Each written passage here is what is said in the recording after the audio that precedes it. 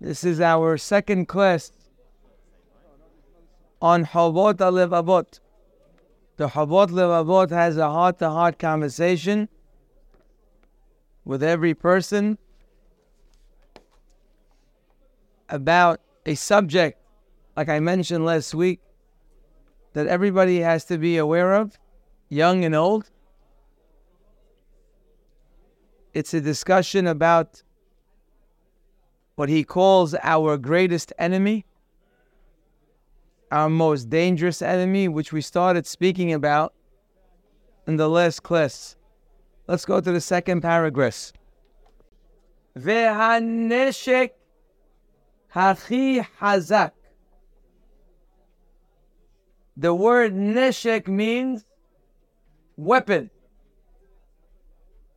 So he's about to tell us the most powerful weapon of the Yetzer Hara. What an item. Yetzer Hara is full of, he's a whole arsenal of weapons. But he's about to share with us, imagine someone was able to get this information to their children. Someone was able to really acquire this.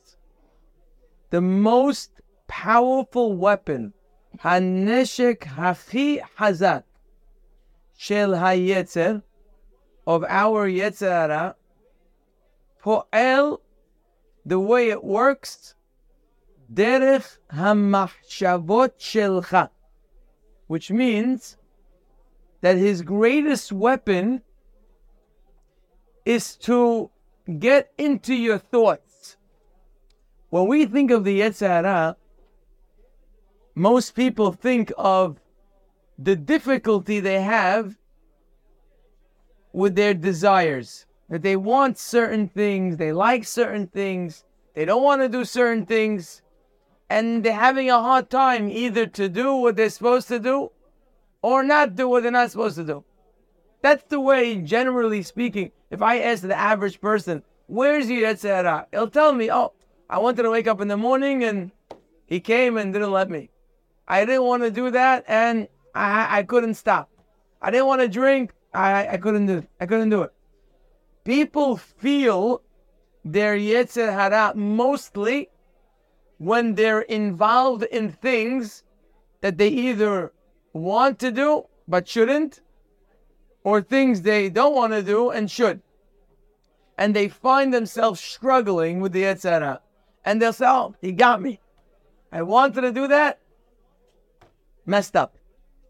Person wanted to keep his mouth in check for a day or two, not to speak the wrong things. He got into a social environment and he ended up saying things I shouldn't have said that.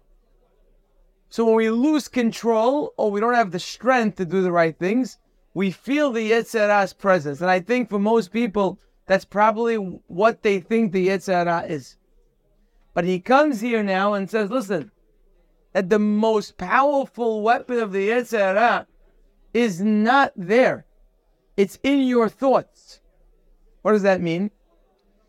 Habore natan lo, the Creator gave him et hayecholet, the ability, vehareshut, and permission, lehashpia, to have influence, ala mahshava shelcha. He can influence your thoughts. And what kind of influence? Will nasot, and to try, lehatot ota kirsono. He can sway your thoughts towards what he wants. Al menat ligrom lecha. Here is the main thing right now, we're about to say it. Meaning his main goal in affecting your thoughts is to cause you lehatil safek, to put a doubt, badevarim, in things shekevar hashafta otam leemet, in things that you already thought them to be true. Ulfakfek. Fakfek means and to be in doubt. Bema shehashavta shebarur lecha. Things that were clear to you, he puts in a doubt. I'm going to tell you a story. This reminds me of a story that happened to me. I wish then, with the story that I heard, that I had this in my mind, because it a little bit frustrated me. But Baruch Hashem, I was able to get over it. There was a fellow that I sat with, a very, very smart young man, very, very smart. He was like a 4.0 in one of these Ivy League schools. Very brilliant person. That his father basically set me up with him to try to. He went off the derech, we'll call it. He grew up in a religious home. He grew up in a home, Shomer Shabbat, the whole thing. He was good. And then he went to this, whatever, they went to the Ivy League school. And 4 years later, the guy is completely off. I don't know if it was from the school, I'm assuming it was. So his father told me he wants me to talk to him. And he described to me this brilliant young man. He's telling me how brilliant and how many questions he has. And the father says, I can't even talk to him because I start talking to him. He starts taking me off the derech. So I tell him, listen, the people I deal with, they're not so smart, these people. I don't know if I'm ready to sit with a guy who's so brilliant. I don't know if I'm so brilliant. I said, I'm afraid for myself. But as I'm talking to him, I realize, you know something? If I'm scared for myself, there's something wrong with me. If I can't answer his questions, so maybe I'm in the wrong place too. Maybe I'm off the derech. So I took the challenge on. I told him, you know something? I said, I'm going to do it. I'm going to sit with him. I'm ready. Does he want to sit with me? He told me I'll convince him. Anyway, I sat with him. First time. I told you once about the story. I sat with him one time. He had a very, very bad attitude walking in. The attitude of, I don't want to be here. That was his attitude. He came in with a very, stern. I read it pretty good. So he walked in, and I'm just looking at him. He's looking at me. So I told him, I said, listen. I said, I don't want to be here. And neither do you. I said, we're both doing your father a favor. Let's do him the favor. I said, I'll never come back here again. That was the way I started the conversation. What did I tell him? I had to break the ice a little bit. He's coming in like as if I'm trying to capture him. I don't know the guy. So we start having a talk, and I realized in that conversation, the guy is more off the derech than his father thinks. Zero. It was totally. I realized he knows nothing, meaning he has no basic understanding of things. He asks many questions that I realize are not obvious, not questions, but he needs someone to explain to him. Anyway, I got him intrigued enough in that class that I told him, never come back because your father told you. If you want to come back, call me. I'll be happy to sit with you, but on your own. Anyway, he came back. We sat once a week, probably for a few months, maybe 3 months. And we were doing great. One after, I went step by step. Every area, he had questions. I explained to him. He had this, he had that. It was beautiful. I felt good. It was really the first time in my life I remember that I sat with such a person. I never had such an experience. But it was a good test for me, I felt. I didn't know myself if I was so clear. This guy made me even more clear. Anyway, week after week, you see the guy is lighting up. Clear. He walks in to the class maybe 3 months after. He says, Rabbi, tells me I'm out. I said, why are you out? What happened? I didn't understand. We were doing great. He says, listen to these words. It was so troubling to me.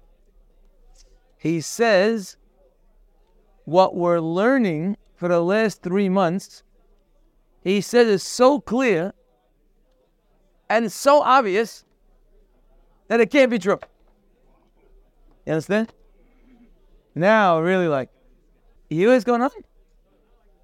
He says it's so obvious and so clear that it can't be. How could it be so clear and so obvious? And I didn't have a understanding of it, or others don't have a connection to it. How could it be? Anyway, whatever I did, I handle it with the guy. Baruch Hashem was a good ending. But I realized something. The Havot Levavot, look what he says. He says that in order to get a person off balance, you don't have to convince him that something is wrong. There's something called the power of safek. The power of doubt. I can know something 99.9% to be true. But if a little doubt goes into your mind, the doubt is more powerful sometimes than the 99%.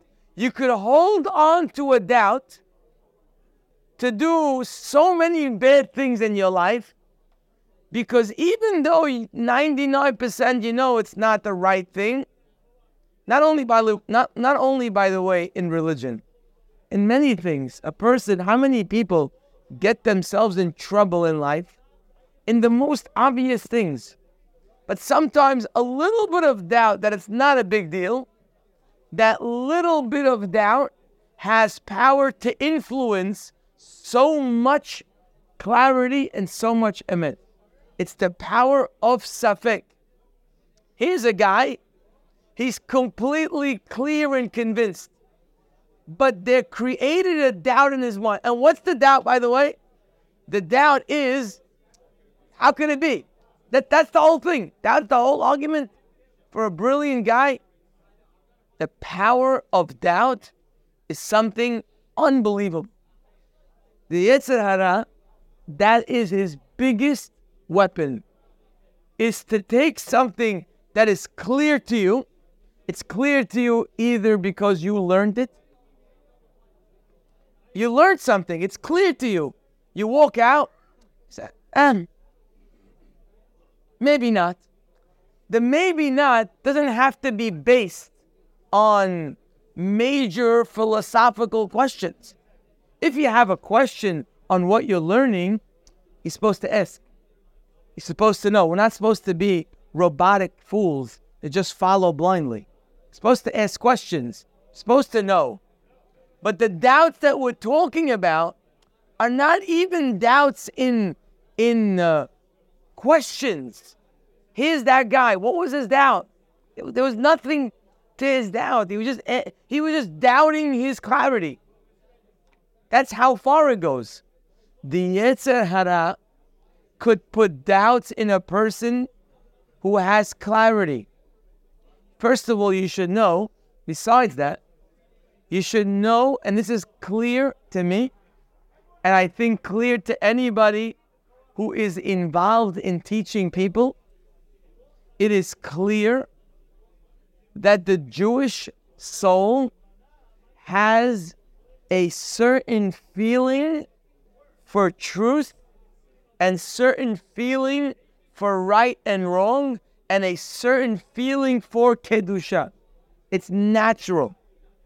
You talk to a person who didn't go to yeshiva, didn't learn, hasn't been connected for years, and if you talk to them and you just talk about the right conversations, you start seeing their soul literally light up.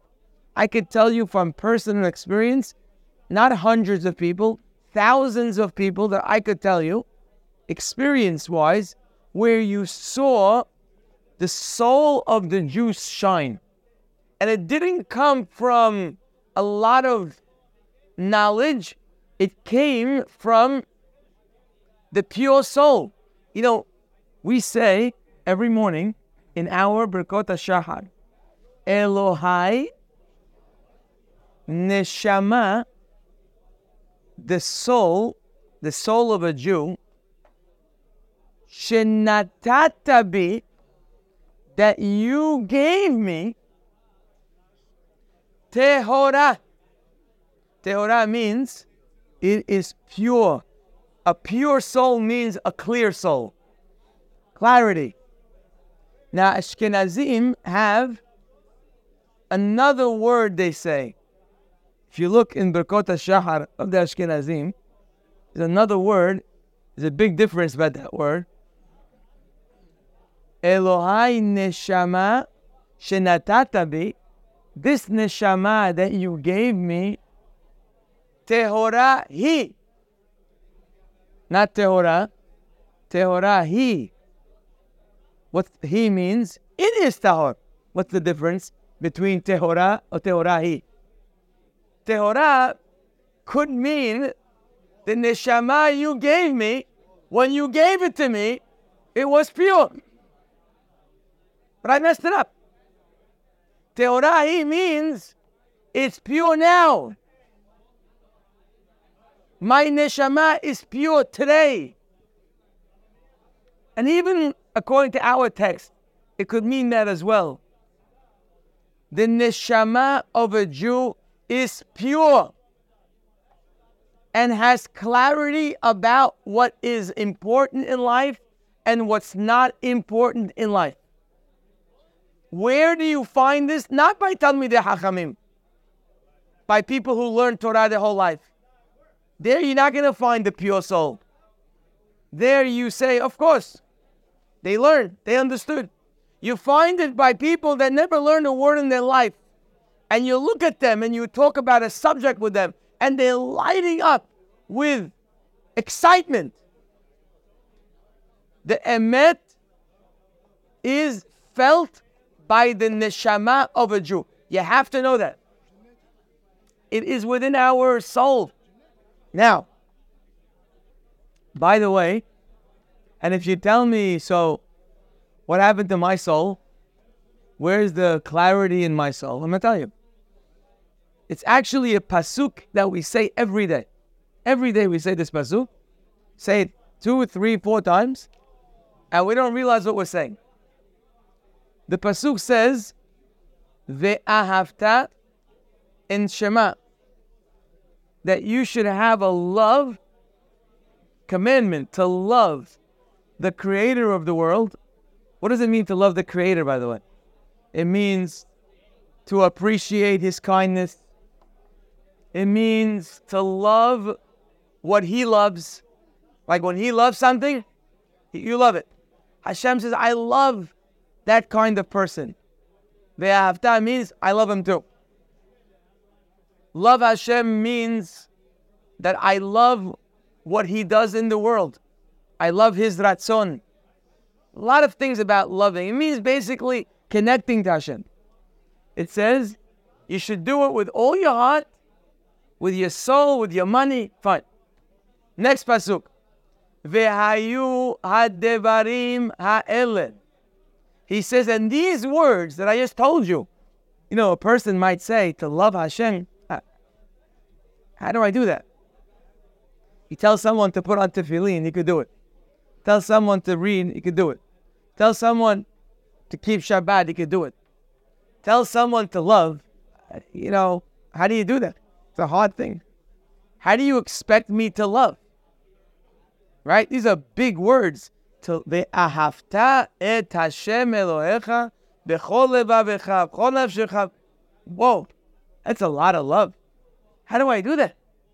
Says the next pasuk. Ve'hayu hadevarim ha'ele.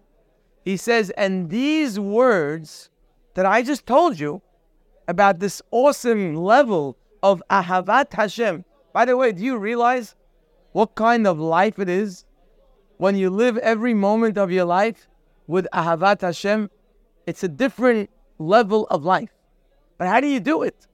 Says the pasuk, Ve'hayu hadevarim ha'ele, these words, asher anochi metzavecha hayom, the ones that I'm telling you today, should be al levavecha. Put them on your heart. Put them on your heart means to love them. So again, the guy says to you, you told me to love. I don't know how to love. So what do you answer him? Put it on your heart. That's how you love something. But that was my question. My question is, how do I put it on my heart? What are you helping me by telling me, put it on your heart? Putting on your heart means to feel the love. Imagine someone tells you to love something. You say, I don't love it. Okay, so put it on your heart so you can love it. What does that help me? I'm not able to put it on my heart. That's my question to you. Could you help me do that? So let me tell you a story. Let me tell you a beautiful story. A story of every single Jew. You ready for this story? A man who lived on the farm his whole life, never saw a big city, never understood what people in big cities do. He's been living on the farm doing as farmer things. One day he sees a guy on the farm. He sees him wearing this gorgeous coat. Gorgeous. Never saw a coat like that in his life. Silk, nice. He told him, where'd you get that? He says, I got it from the city. The store there, they sell these fine coats. He says, I got to get one of these. Tells his family on Monday, he says, I'm going to the city today. They say, you going to the city? What are you going to the city for? He says, I got to get this coat. He goes to the city, can't believe what he's seeing. Never saw a city in his life. Sees the store, what a store. All these beautiful coats. He walks in. He sees the guy behind the counter, older fellow. He says, listen, he says, you see that coat? I want that coat. Could you have one of those for me? He says, of course. He goes to the back, gets him a box wrapped, puts it in a bag. He says, here's the coat. He says, but I never tried it on. How do you know the coat is a fit for me? He told him, listen, you see this white hair? You know how long I'm in this business? I'm in this store for 50 years. When you walk into the store, I already know exactly your size. Okay? I hear. Takes the box, very excited, goes all the way back home, comes home to his family, can't wait to put on the coat that he bought, gorgeous coat. He comes in, takes it out of the box. He tries to put his right arm in. Not going. Till finally he gets his arm in.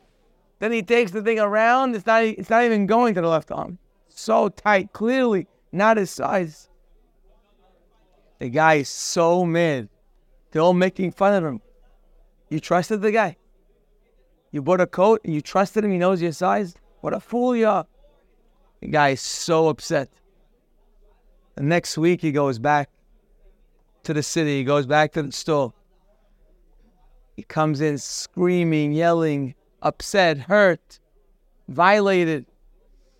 He tells the guy, what kind of guy are you?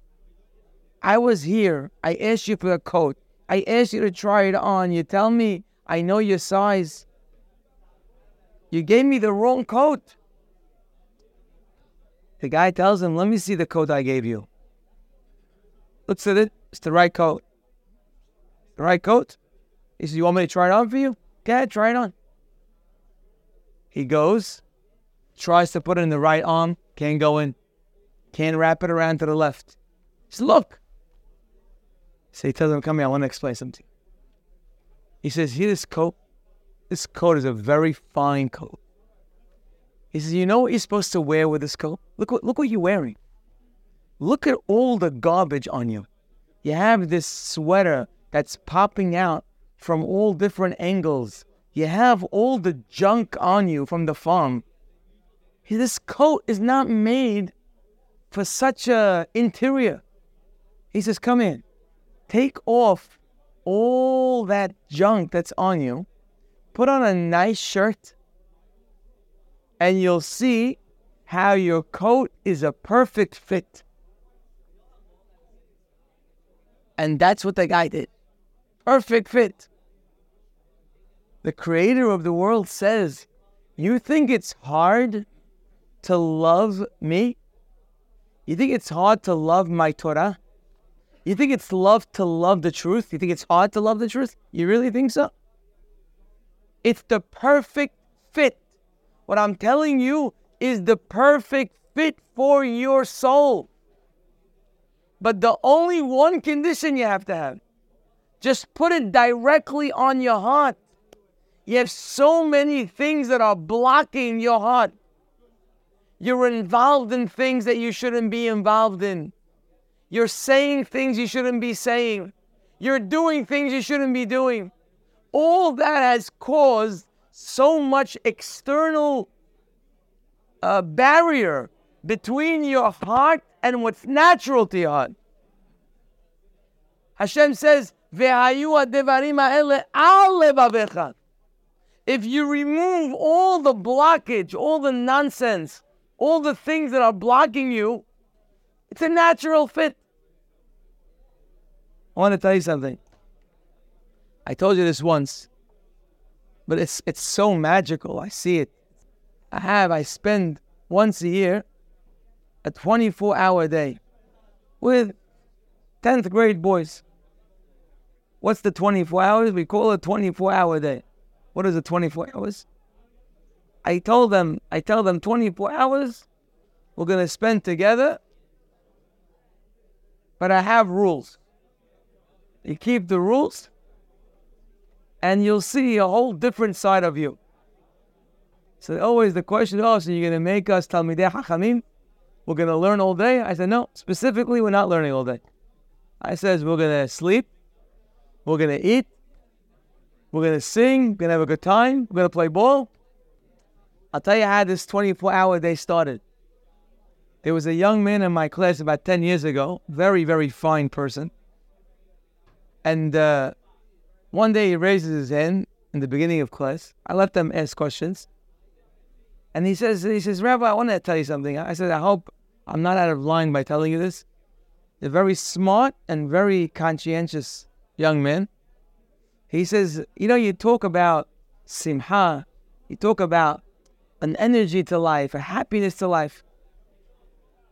He said, I tell you the truth, I do all the right things, and I don't feel what you feel.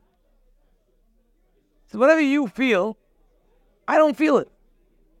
So I don't understand what's going on. You follow? It's this question. Good. So I told him, I said, listen, would you forgive me if I say something that might be a little painful? You know what that means, right? When you say, could you forgive me? So obviously I had to ask his permission first. I said, I want to tell you that you have no right to say such a statement.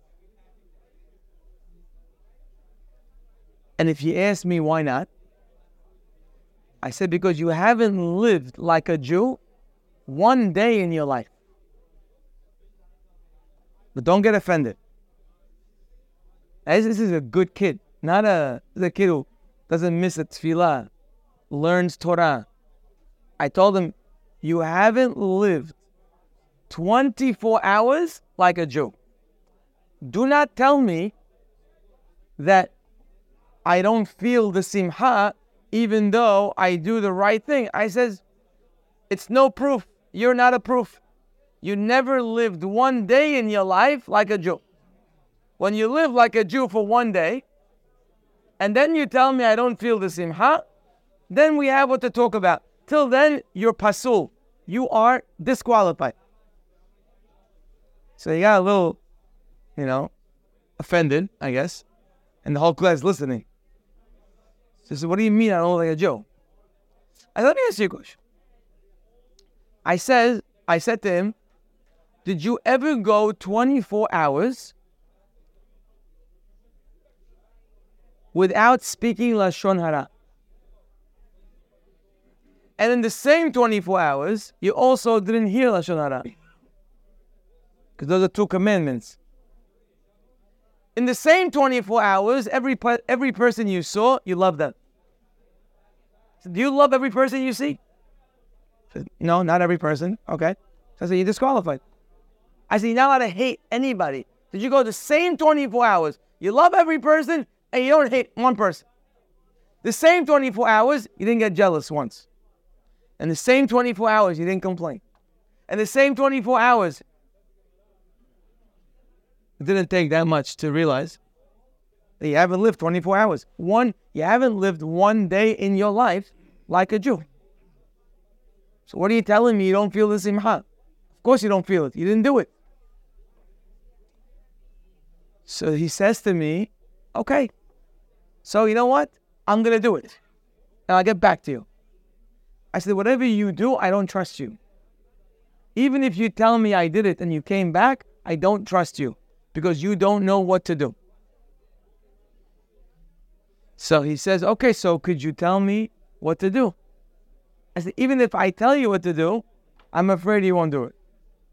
He says, could you stay with me? I said, I don't have 24 hours to stay with you. So now the whole class got excited. They're all getting, so okay, Rabbi, you know what? We all want to go. We want to have a 24-hour day. So I told them that I can't have time for you. Then I warned them there's a lot of rules. I don't know if you want to do it. Bottom line, I strung them till the end of the year. Finally, at the end of the year, they really want to do this. I said, okay, I'll do it on condition we all agree that you're going to follow the rules. I'm going to give you a sheet of rules. You have to follow the rules. They said, what's the rules? I said, that's the first rule. I can't tell you. You have to accept the rule before I tell you the rule. Na'aseh v'nishma. The way we got the Torah on Har Sinai, you have to trust me. If you're coming on my trip, you have to trust me. Okay? They said, we're in. Fine. I gave him the rules. Ready for the rules? I gave him, it started maybe 25 rules. Rule number 1.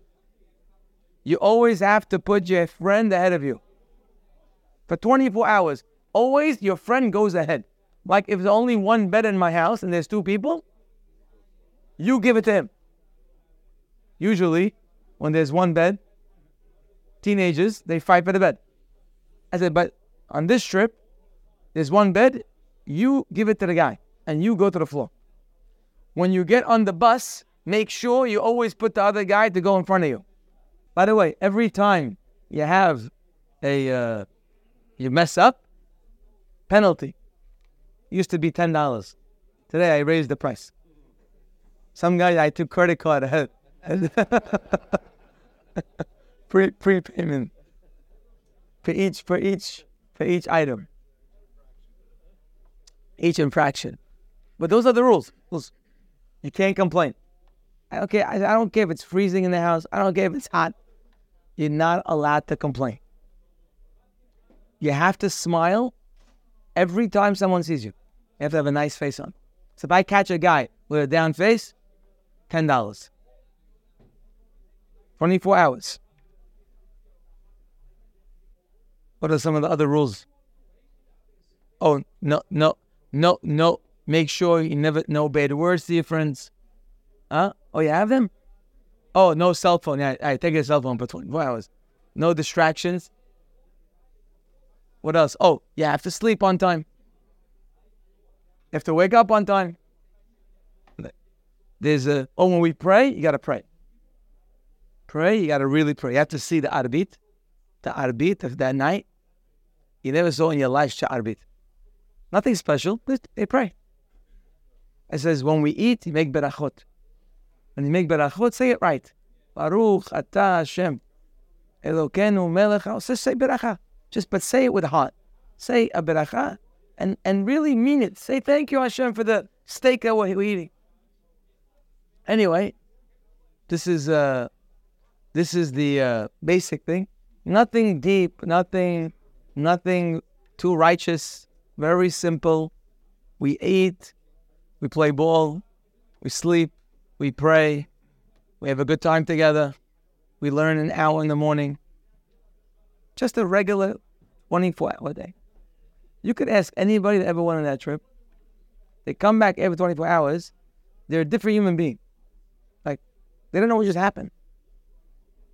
There's a certain feeling of unbelievable purity, and they didn't do anything. We didn't learn anything. But for 24 hours, we removed the garbage. When we don't protect ourselves from things that we say, things that we see, things that we hear, when we complain, it hurts our soul. Bottom line, when you complain, it hurts your soul. When you hate somebody, it hurts your soul. When you're angry, it hurts your soul. Your soul is pure. Tehorahi, it's pure. But you have on top of it all the things that doesn't allow you to have access to it. That's what the Yetzer Hara does. The Yetzer Hara puts a doubt in something so clear to you. Where is it clear to you from? Either because you learned it, like that guy I spent 3 months with, or the Jewish person is clear. The Jewish soul is already clear. He has a more or less understanding what's pure and not pure. And the Yetzer Hara's job is to put doubts, just to put in a doubt. A small doubt could destroy the person. I'm going to end off with one halacha on this subject. There's actually a halacha lema'aseh. If you think I'm talking like, heavenly things and things that are beyond our understanding, Kabbalistic, they're not. It's very simple. It's halacha. Look at this Rambam. The Rambam in the halachot of divorce. Rambam has a whole book on divorce, how to get divorced. So one of the laws of divorce is that you're not allowed to give a get, or better yet, a get is not valid if the man was forced. Meaning, if you forced him to give a get, it doesn't work. It has to come from his ratzon. He has to want to do it. A forced get is ineffective. But that's one of the rules of the get. You can't have a get that's forced. It doesn't. Says the Rambam. A guy doesn't want to give a get. And this is the time we had a bed din, we had a court. It's not relevant so much today. But you've heard stories of women who are agunot, they're stuck, they have a husband who's nuts, he doesn't give them a get. Okay. Mi shehadin noten mean when the bed din sees it's proper, that he's not divorcing his wife, what do? Listen to this. Makin oto. They take him to bed din, they bring him in. Listen, your wife's sitting, she's stuck. You gotta divorce her.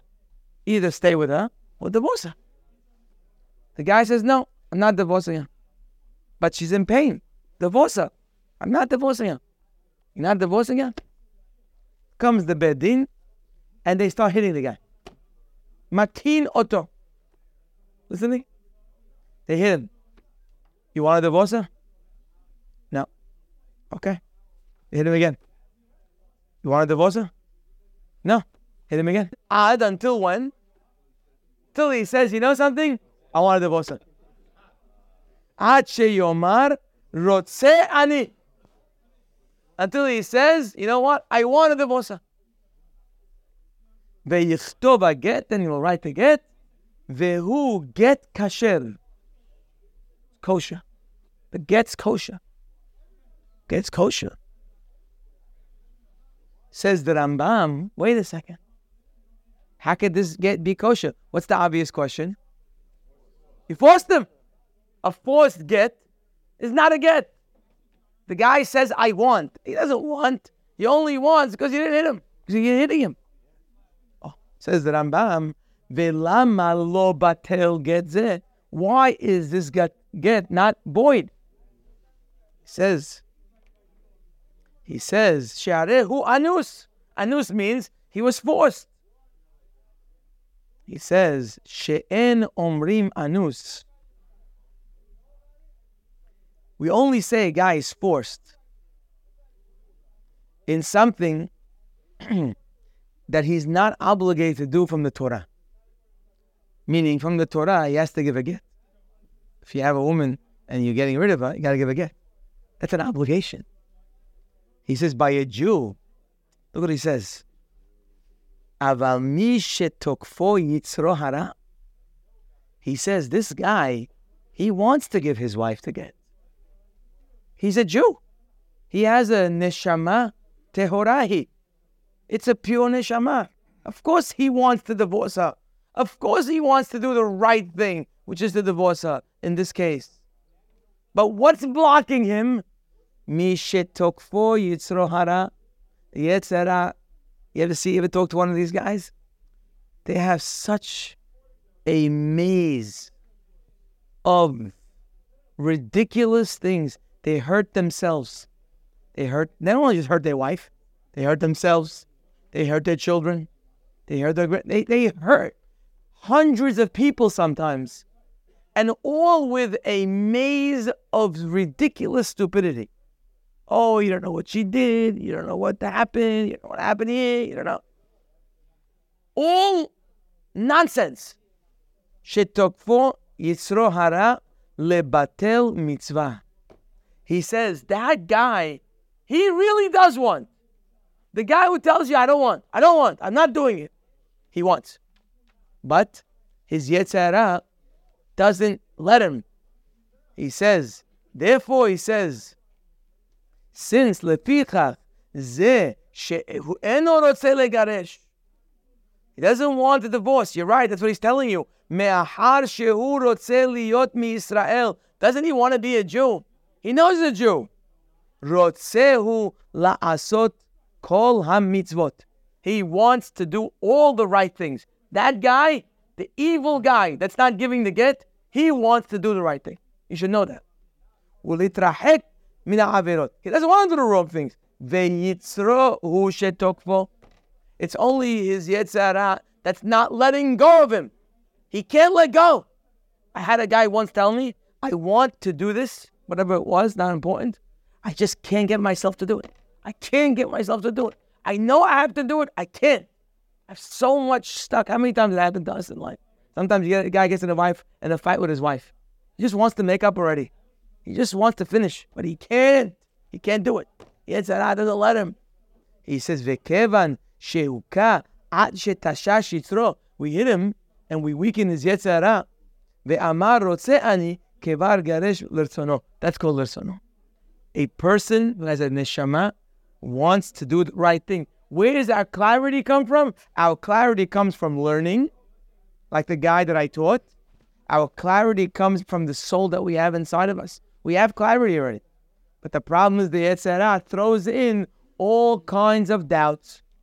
It's too clear. Can't be. What does the rabbi really want? What is he saying? Is that really true? Does that really matter? One little doubt takes place of 99% clarity. He calls that the Hawot Levavot, the most powerful weapon of the Yetzirah. So next time you have a doubt in your mind about something, know where it's coming from. Again, a person has a doubt and has questions, should ask. That's not what we're talking about. If a person doesn't understand something, you ask a question. A doubt is something that lingers in your mind and you just let it sit there and it becomes the block of all clarity and all truth and all the things that are good for the person. Have a wonderful day.